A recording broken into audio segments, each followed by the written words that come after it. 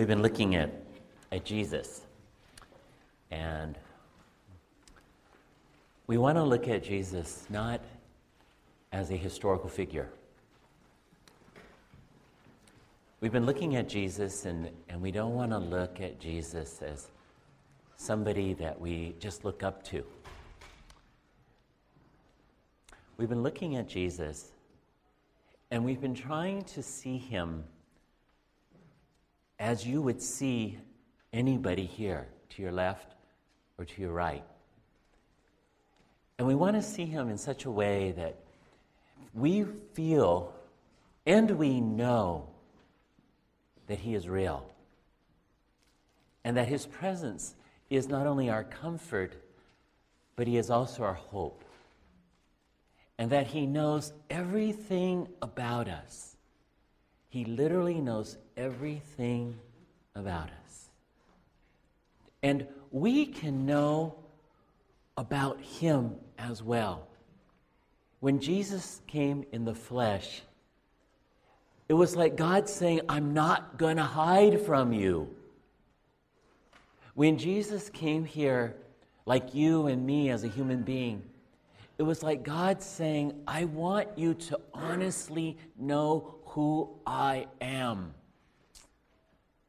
Well, for us to be able to really know Jesus in like manner, we have to be willing to come to him and say, Lord Jesus, this is what I know about myself, and I'm honest with you. I don't want to hide myself from you. And for that, there are two things that are going to happen. One, of course, is that we will be honest with God. But the other is that we will be honest with each other. We'll be honest with each other. But for those two things to happen, we have to begin by being honest with ourselves. And so I'm going to pray. And I'm going to ask you as we pray just to open up your heart to be honest to God, and to let him show you a little bit more of himself, but also let him show you a little bit more about you too. Let us pray. Heavenly Father, as we continue through this wonderful series through your book of Mark, we've been so impressed by who Jesus is as perfect man and perfect God. And Lord, we are so far from perfect, and we need you so much. And so, Father, we pray that even now you would help us to see you a little bit more, and to experience you a little bit better, and to know you and to know ourselves, and to be willing to let others know us as well.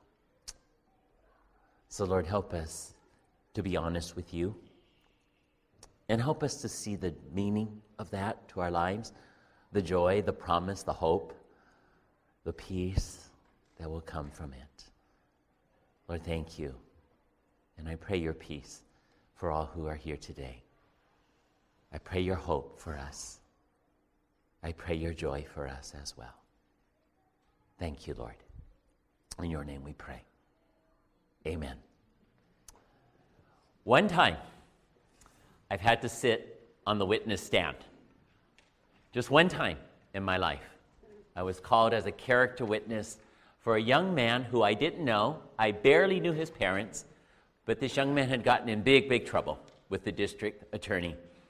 And so I was called as a character witness for him because I was the pastor of the church that he was supposed to attend. Okay, he didn't attend very much. But the parents were hoping that my presence would spare him to be able to be out on parole instead of being in jail. And so I was called to go down to the district attorney office in Ventura County, and I was waiting, and I was nervous. I was just nervous, right? And then I had to go up on the stand, and then, you do what you imagine. You raise your hand, and you say, you swear to tell the truth, the whole truth, nothing but the truth, so help you God, and yeah, I do, And I was so scared. And I remember being terrified, and I was thinking, what do I have to be afraid of? It's not about me, right? And yet, just being in that situation, I was so nervous.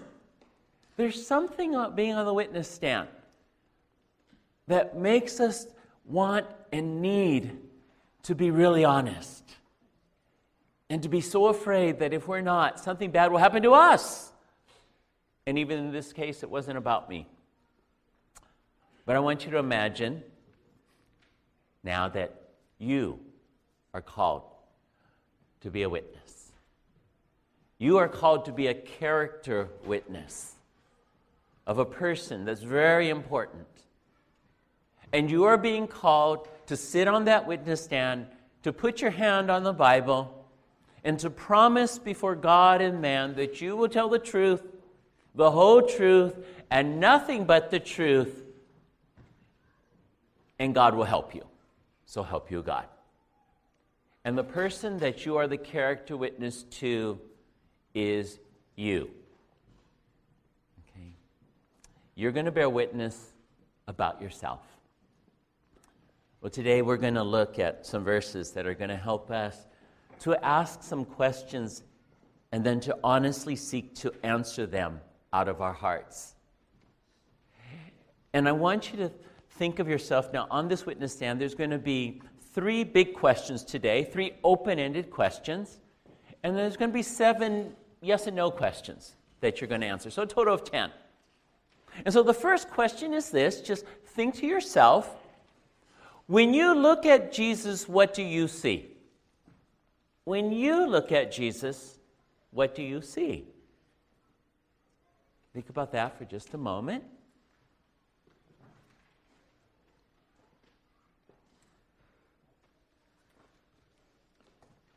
And now if you look at your verses for today, in Mark chapter 10, verses 17 through 31, we're going to begin with verses 17 through 21. So you can open up your Bible or you can look on the outline. And there are a few Bibles on the inside aisle here, and the people can just look under their seat and pass it to the outside if anybody needs it. But we're looking at Mark chapter 10, Matthew, Mark, second book of the New Testament. Verse 17, and I'll read. As Jesus started on his way, a man ran up to him and fell on his knees before him. "Good teacher," he asked, "what must I do to inherit eternal life?" "Why do you call me good?" Jesus answered. "No one is good except God alone. You know the commandments. Do not murder. Do not commit adultery. Do not steal. Do not give false testimony. Do not defraud. Honor your father and mother."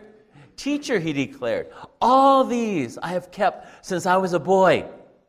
Jesus looked at him and loved him. Well, there's 2 important things that we're going to see out of this first portion of this passage today. And before we do that, though, I want you to answer 2 other questions. Okay, and you have them there on your outline. And so I want you to answer them honestly, and you can circle one of the numbers there. If your answer is definitely no, it's a 1. If your answer is definitely a yes, it's a 10. And if it's somewhere between, you can guess and put it there. But the first question is this. Do you believe if people are more good than bad, they will go to heaven? Okay, just honestly answer that question. Do you believe that if people are more good than bad, they will go to heaven? No? 1? Yes. 10? Somewhere in between. Okay. Second question. Do you believe that when Jesus looks at you, he really loves you? Do you believe that when Jesus looks at you, he really loves you? And the key word there is really. Okay? Now, and you might even say he really likes you. Okay? No? 1? Yes, 10.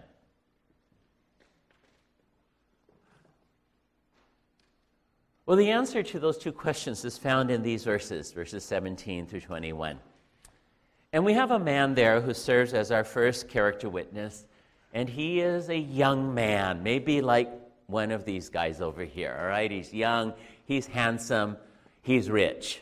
Now, that's probably not any of you either, right? Though, but you can be young and handsome, but you're not rich. And he's also a ruler, all right? So if you were to look at a parallel passage, it would be Luke 18. And that's a parallel passage to the Mark passage. But if we put those three things together, we see that this is a man who runs to Jesus, and the qualities that the Bible says that he has, the attributes about him, is that he's rich, and he's young, and he's a ruler, all right? In essence, he's got it all. He's got everything we want in this world. He's rich, he's powerful, and he's youthful. He's got it. Well, maybe not everything. And that's why he runs to Jesus. And he runs to Jesus. And in those days, dignified people don't run. And yet here he's a ruler. And so he's running through the streets, and the Bible tells Jesus is about to leave. And so this guy's running, maybe trying to catch up to Jesus, and he runs to Jesus, and he just falls at his feet. Again, not particularly a dignified move, but a humble move. And a sincere action. And he falls before Jesus, and he tells Jesus, in essence, through a question, there's something that I don't have, even though I'm young, even though I'm rich, and even though I rule over people. And that is that I know that someday, though I'm young, I'm going to get old and I'm going to die. And so Jesus, this is what I need to know. What do I have to do to inherit eternal life? What do I have to do to inherit eternal life? And therein in question, we find the problem. See, this young man thinks he has to do something to gain eternal life. And in reality, that is the default that we all believe. We all believe that there's something we have to do to gain eternal life. And that's part of the sin problem. We were separated from God. And we think there's something that we have to do that can fix that. But there in reality is nothing we can do to fix the sin problem. There's nothing we can do, unless we could be perfect, to stand before a perfect God. There's nothing we can do to be able to go up on the witness stand and say, this is what I've done, God. Now I get to go to heaven, right? And so the answer to this first question is nobody. Nobody goes to heaven because they are more good than bad. It just doesn't work that way. We cannot earn our way to heaven. So many of us were born with this default. And again, I think it's pretty much all of us. We see God as sort of a divine auditor. And what he's doing is he's adding and subtracting all the good and the bad in our lives. And if there's more good than bad, we made it to heaven. But the promise is that if we're really honest with ourselves, there's more bad than good. And the only good is in Jesus. And he continues to make us good. And he continues to want us to seek him and to be transformed so that our hearts would be his. And so Jesus comes up to this man and he tells him 6 of the 10 commandments, or 5 of the 10 commandments, depending upon how you interpret this passage. But he says to this young man, when he says, Jesus, what do I have to do to inherit eternal life? Jesus says, well, you know the commandments. And Jesus quotes these: do not murder, do not commit adultery, do not steal, do not give false testimony, do not defraud, honor your father and mother. And the young man goes, been there, done that. Check, check, check, check, check. Got them all. Now, I kind of wonder if he really got them all. But Jesus doesn't call him on that. The Bible says that Jesus just looks at him and loves him. And loves him. And I want us to think about that this is indeed how Jesus sees you and me in our honest state. He really loves you. He really loves you. He went up to this man who was calling out to him for eternal life. This young man did not yet have eternal life. And Jesus already loved him. How much more will Jesus love those who do respond to this invitation? And he wants everyone to know that it's not good enough just to be good, but that there is a God who is good. Jesus is always pointing to his Father. Jesus is always saying, I want you to see my Abba. I want you to know he is good. And in this case, this is what Jesus is saying. I want you to look not just at me, but I want you to look at God. In 1 Chronicles chapter 16, verse 34 and 35, the Bible says, give thanks to the Lord, for he is good. His love endures forever. Cry out, save us, O God, our Savior. The next verse is Psalm 25, verse 7 and 8. Would you read that out loud with me? Let's begin. Remember not the sins of my youth and my rebellious ways. According to your love, remember me. For you are good, O Lord. Good and upright is the Lord. Therefore, he instructs sinners in his ways. Love for sinners. Forgiveness for our sins. Because God is good. A Savior. Save us, O God, our Savior. We read in 1 Chronicles. God is good. And he loves us. Though we are not good enough, God is good. And God will save us. And when he looks at us, he loves us. But he wants us to know that keeping the 10 Commandments actually is impossible. And that would not be our salvation. Keeping the law would not save anyone. The law was there to show us that we need God. Now, the law is good. The law shows us what is right. But we can't keep the law. In Galatians chapter 2, verse 16, the Bible says, know that a man is not justified by observing the law, but by faith in Jesus Christ. So we too have put our faith in Christ Jesus, that we may be justified by faith in Christ and not by observing the law, because by observing the law, no one will be justified. No one. And so the answer again to our questions is, do you believe if people are more good than bad, they will go to heaven? Our answer should be a resounding no. But to the second question, do you believe that when Jesus looks at you, he really loves you? The answer should be an impeccable 10. That Jesus loves us. And when Jesus looks at you straight in the eye, he honestly loves you. So when you look at Jesus, what do you see? The second question, the open-ended question we might look at, is when you look into your own heart, is there something missing? When you look into your heart, is there something missing?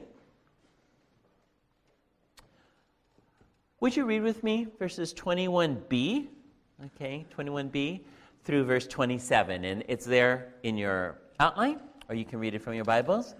Just whatever version you have, and it begins with one thing you lack. Let's read it together. One thing you lack, he said. Go, sell everything you have, and give the poor, and you will have treasure in heaven. Then come, follow me. At this, the man's face fell. He went away sad, because he had great wealth. Jesus looked around and said to his disciples, how hard it is for the rich to enter the kingdom of God. The disciples were amazed at his words. But Jesus said again, children, how hard it is to enter the kingdom of God. It is easier for the camel to go through the eye of a needle than for a rich man to enter God's kingdom. The disciples were even more amazed and said to each other, who then can be saved? Jesus looked at them and said, with man this is impossible, but not with God. All things are possible with God. Jesus is going to speak to our hearts here as he speaks to the hearts of this man and as he speaks to the hearts of his disciples who are watching. And he's going to talk about God and his kingdom. And he's going to talk about how we live for that kingdom. And so there's two other questions here that are on your outline, and you can answer them yes or no. And the first one is this. If we, so now we are in the judge's chambers, okay? There's a judge, and there's a jury, and there's a person on the witness stand, and we're in the audience, okay? And we are the congregation. We're the audience, and we're all watching you, all right? And so here's your question. If we watched how you lived every day, we would tell you are living for the kingdom of God. Okay? Answer that honestly, yes or no. So if we all here, okay, big brothers and big sisters, could all see each other, and we watched how you lived every day, we would be able to tell that you are living for God's kingdom. And that goes whether you're a student or a grandparent, wherever you work, wherever you live. And the second question is this. If we saw how you give to others in need, we would see your love for Jesus. If we saw how you give to others in need, we would see your love for Jesus. Jesus looked straight into this man's eyes and saw right into his heart. I believe that this man was sincere when he came to Jesus. And Jesus saw that this man had a problem. And so he said to this young man, there's one thing you lack. And he says, go and sell everything you have and give to the poor. And then you will have treasure in heaven. Jesus saw right away. And Jesus brought up the 10 Commandments. But he didn't mention the first 4. The first 4 are all about God. You will have no other gods before me is the first one. And Jesus in Mark himself had summarized the 10 Commandments. In Mark chapter 12, we'll look at in a week or two. He says, the most important one, the most important commandment, says Jesus, is, hear, O Israel, the Lord our God, the Lord is one. Love the Lord your God with all your heart and with all your soul and with all your mind and with all your strength. And Jesus knew he loved this man. And this was what he wanted back from him, was a response of love. But he knew that there was something keeping him from that, because the most important commandment, to not have any other gods before him, was something this young man had been violating by loving his wealth. He loved what he had more than he loved Jesus. And so Jesus wanted to help him. And Jesus wanted to remove the obstacle that was in his life. And so he said to him, go and sell everything that you have and give it to the poor, and you're going to have treasures immeasurable in heaven. And then come and follow me. Jesus is trying to help him by calling him to follow him. And this is a lesson for you and I as well. Now, we don't have to sell all of our possessions. Actually, maybe the youth group would like that. You could sell all your possessions and bring them to the garage sale next week, and then they'll have plenty of money for the rest of their youth group's existence. Right? But Jesus doesn't say that to us. This is specific to their needs. Now, in other cases, Jesus still said the same thing. Right? Earlier on in Mark chapter 1, we saw that Simon was called to follow Jesus and leave everything, and he did. We saw that Simon found his brother Andrew, and he too was called to leave everything and follow Jesus, and Andrew did.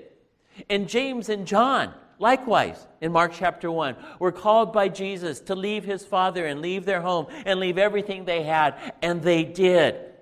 And earlier on in Mark chapter 8, we saw that Jesus says to all of us, if anyone would want to come after me, he must deny himself and take up his cross and follow me, which is pretty synonymous to giving up everything and following Jesus. But now, literally, we don't have to sell everything to follow Jesus. But metaphorically and spiritually and reality-wise, we do. in our hearts to be willing to give up everything. To give up everything to follow Jesus. Jesus knows exactly what we need to give up. Jesus knows exactly what's important for us to do. Now, for this man, he had to give up his wealth because that was going to keep him from following Jesus. Now, notice that Jesus didn't ask for his wealth. Jesus asked him to give it to the poor. Jesus cared about others. It wasn't for himself. Jesus knew what this man needed. Jesus knows what we need. In another incident later on, actually it's to be the next passage in Luke. If we went to the Luke passage in Luke 18, we'd read the same story that we're reading here in Mark 10. But in Luke 19, in the chapter afterwards, we read another story about Jesus coming up to another rich man and calling this man to follow him, only Jesus does it differently. And this rich man was a tax collector, and he had acquired all of his wealth illegally. We can assume that the rich young man probably acquired all of his wealth correctly. He was just born into the right family, right? And he got all this wealth. He didn't do anything wrong to acquire it. There's nothing wrong with the money that he had. There's nothing wrong intrinsically just in money. But what's wrong is the way that we might acquire it. And so there was another man who Jesus was going to call to follow him, and he had acquired all of his wealth illegally. Okay, he was a thief. He was a tax collector. He was a robber. He was an immoral and unethical person. And in Luke chapter 19, we read about this in verse 5, where Jesus was going through a city, and it says, when Jesus reached the spot, he looked up into a tree and he saw Zacchaeus. And he said to him, Zacchaeus, come down immediately. I must stay at your house. So he came down at once and he welcomed him gladly. Now in this case, what was important for Zacchaeus, Jesus didn't say, give up all of your wealth. But if we look at the passage, we'll see that later on Zacchaeus says, you know what, Lord, if I've defrauded anybody, if I've cheated anybody, I'm going to give it back to them 4 times, and I'm going to give up to half of my wealth to the poor. Jesus never asked him to do that. Zacchaeus just knew in his heart that that was the right thing to do. So what was hard for Zacchaeus wasn't giving up his money. What was hard for Zacchaeus was giving up his old friends, his fellow tax collectors. What was hard for Zacchaeus was falling out of favor with other people. What was hard for Zacchaeus was admitting his sin before everybody. And yet he did it.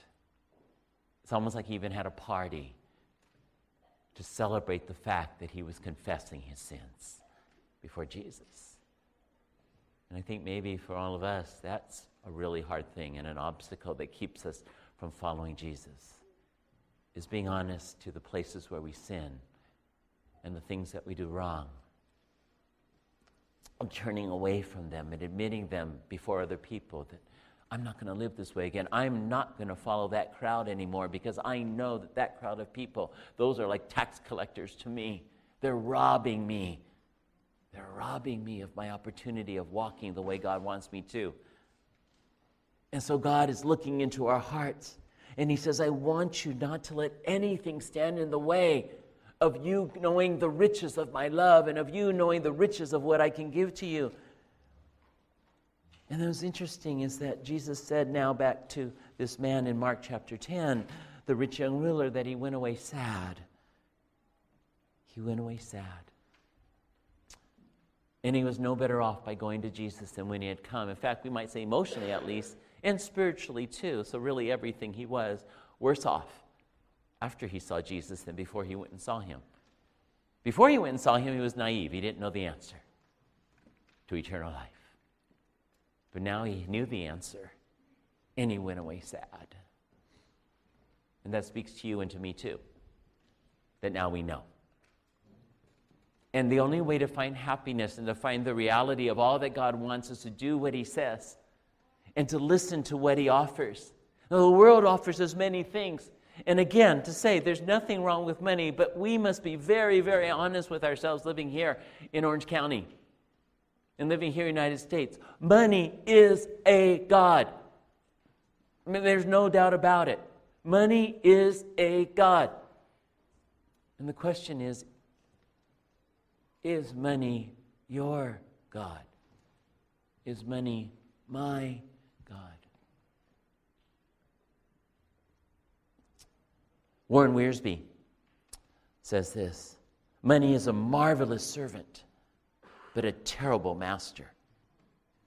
If you possess money, be grateful and use it for God's glory. But if money possesses you, beware. It is good to have things that money can buy, provided you don't lose the things money cannot buy. Whatever you need most of all right now, in all likelihood, cannot be bought by money. And the things that you're suffering the most in life right now may actually be because of money. God wants us not to be controlled by money, but by His Spirit. He wants us, like this rich young man, not to know the truth and then go away sad and live a sad life. This word sad means cloudy. He went away with a cloud over his head. He went away gloomy. He came into the sunlight, but he left in a storm because he didn't want to do what Jesus said. And yet he knew what Jesus said was right. Money controlled him. Wealth robbed him. He was rich, but he was so poor. Jim Elliot, a missionary who gave his life for the Lord, who was martyred for the Lord, said this: "He is no fool who gives up what he cannot keep to gain what he cannot lose." He is no fool who gives up what he cannot keep to gain what he cannot lose. The younger you are, the more opportunity you have to experience this, to practice it, to begin now to give to God the things that you have of your life, to use whatever resources you have to serve Him. If you have money, use it to help other people. If you have time, use it to give to other people. If you have talent, share them for the blessings of other people. You know, there's that commercial with one of the cell phone companies that says, you know, the next best thing is here. The next best thing is here. It's like God's always saying, you know, the world's always saying, there's always something better, there's always something next that you can get. But God is saying, no. Jesus has already given us the greatest thing of all. And if there's something missing from His heart, nothing missing from our hearts, it can be filled by Jesus. It can be filled by God. It may seem impossible. It may seem like it just can't happen. But it can and it will with God. With man, this is impossible. But with God, all things are possible. God looks into our hearts and He can fill them. Now, the third question is, when you look at your actions, what attitudes are revealed? When you look at your actions, what attitudes are revealed? So let me ask you these three questions, and these are yes and no answers, and you can just put the answers down on your own. But your family can see your love for Jesus is greater than your love for them. Your family can see your love for Jesus is greater than your love for them. Is that true or false? Yes or no? The next one, you accept blessings and persecutions equally. You accept blessings and persecutions equally. Or that's another way of like, you accept blessings and problems equally. And the third one, you joyfully let all others be first and choose to go last. You joyfully let others be first and choose to go last. Well, the answers to these questions are also found in Jesus' response to the disciples and to Peter. In verse 28, the Bible says, Peter said to him, "We've left everything to follow you." "I tell you the truth," Jesus replied, "no one who has left home or brothers or sisters or mother or father or children or fields for me and for the gospel will fail to receive 100 times as much in this present age, homes, brothers, sisters, mothers, children, and fields, and with them persecutions. And in the age to come, eternal life. But many who are first will be last, and the last first." Jesus wants us to be honest with each other, but he wants that honesty to be seen by other people. How many of you have ever seen a lie detector? Have you ever seen a lie detector? Okay, so if you look at a lie detector, they put some things on your hands, but they also put some things around your chest, all right? And then they hook you up to this machine, and then it has something, a little needle on there that tells the guy reading it. It measures different things of the way that we respond, and it finds out if we're telling the truth, yes or no. I want you to imagine that you have to wear a lie detector on you, And it's not wrapped around your chest, but it's wrapped inside your heart. And in that, in that lie detector, there is a freedom that can be found. A freedom to be able to live the truth. A freedom to be able to speak the truth and to love other people so that it never shows that you are inconsistent with how you say, with what you say, and with what you do. And that your attitudes can be made right before God and right before other people. And Peter said, "You know what? This rich young ruler, we see that he wasn't willing to follow you, Jesus. But what do we get? What do we get?" And Peter's just being honest with Jesus. He's opening up his heart to him. And Jesus is being honest with Peter, and he tells him the truth. And he says, "Peter, this is what you get. You get more moms." Okay, I hope that's good news for you. Okay, you get more brothers. You get more sisters. Okay? But he doesn't say you get more fathers. Now he says that if you leave your fathers, you'll get all these things. But the reason that he doesn't say that you'll get more fathers is that he wants us to know there's only one Father.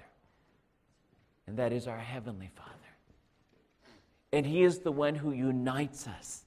And that is why we are having a bigger family now, with more brothers and more sisters and more mothers and more children. And all of us are living together. This is the place where we are honest with each other, where we live out our attitudes, where we live out our actions.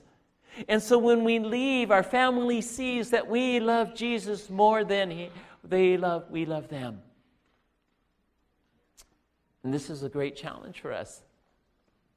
See, if my wife knew that I love Jesus more than her, she'd feel more loved than ever before, because I'd be doing what Jesus wants me to do. I would love her. If I love Jesus more than I love my children will be more loved than ever before, because I will love them as God commands me to love them. If I love Jesus more than I love you, you will be more loved by me than ever before, and vice versa, because we'll be doing what Jesus wants us to do. And this is the opening up of our hearts. This is the filling of our hearts. This is the meaning that God gives to us, that we can have a life that is abundantly rewarded even now. And God promises us that we're going to have all these things, a greater family, a greater unity, a greater love, a greater community. But he also says we're going to also have greater courage, because we're also going to face persecutions together. We're going to face problems together. We're going to face trials together.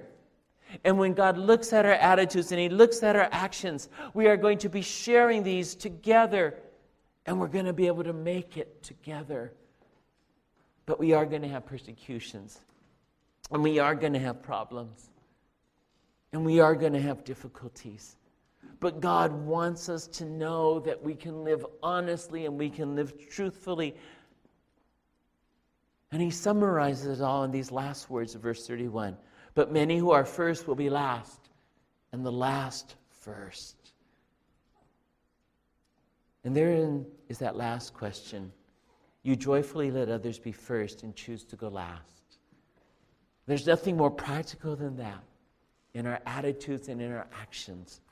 By choosing to put other people ahead of ourselves, by letting other people know that we care about them, that we will be unselfish and that we would love them so much that we would rather let them have what they need than us fulfill what we want. And so these are the challenges that God gives to us. To love Him more than we love anyone else. To accept blessings as well as problems and persecutions.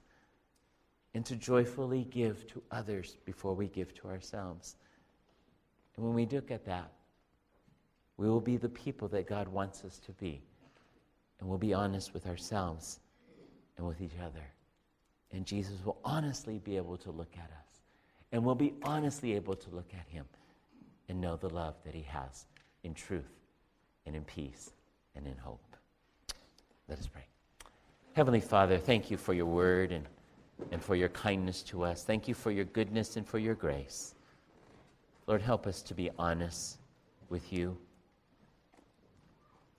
Help us to be honest with ourselves. Help us to be giving. Help us to be faithful.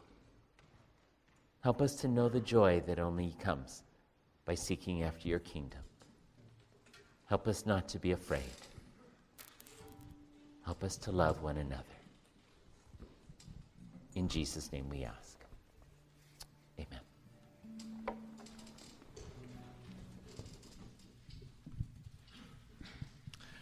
We want to continue worshiping the Lord together. And if you had a opportunity to fill out the welcome card, you can drop it in the bag as it comes by. And we're going to close with, I guess, kind of the litmus test of our faith, this song. And if you can't honestly sing these words, then don't. But give them good thought and prayer.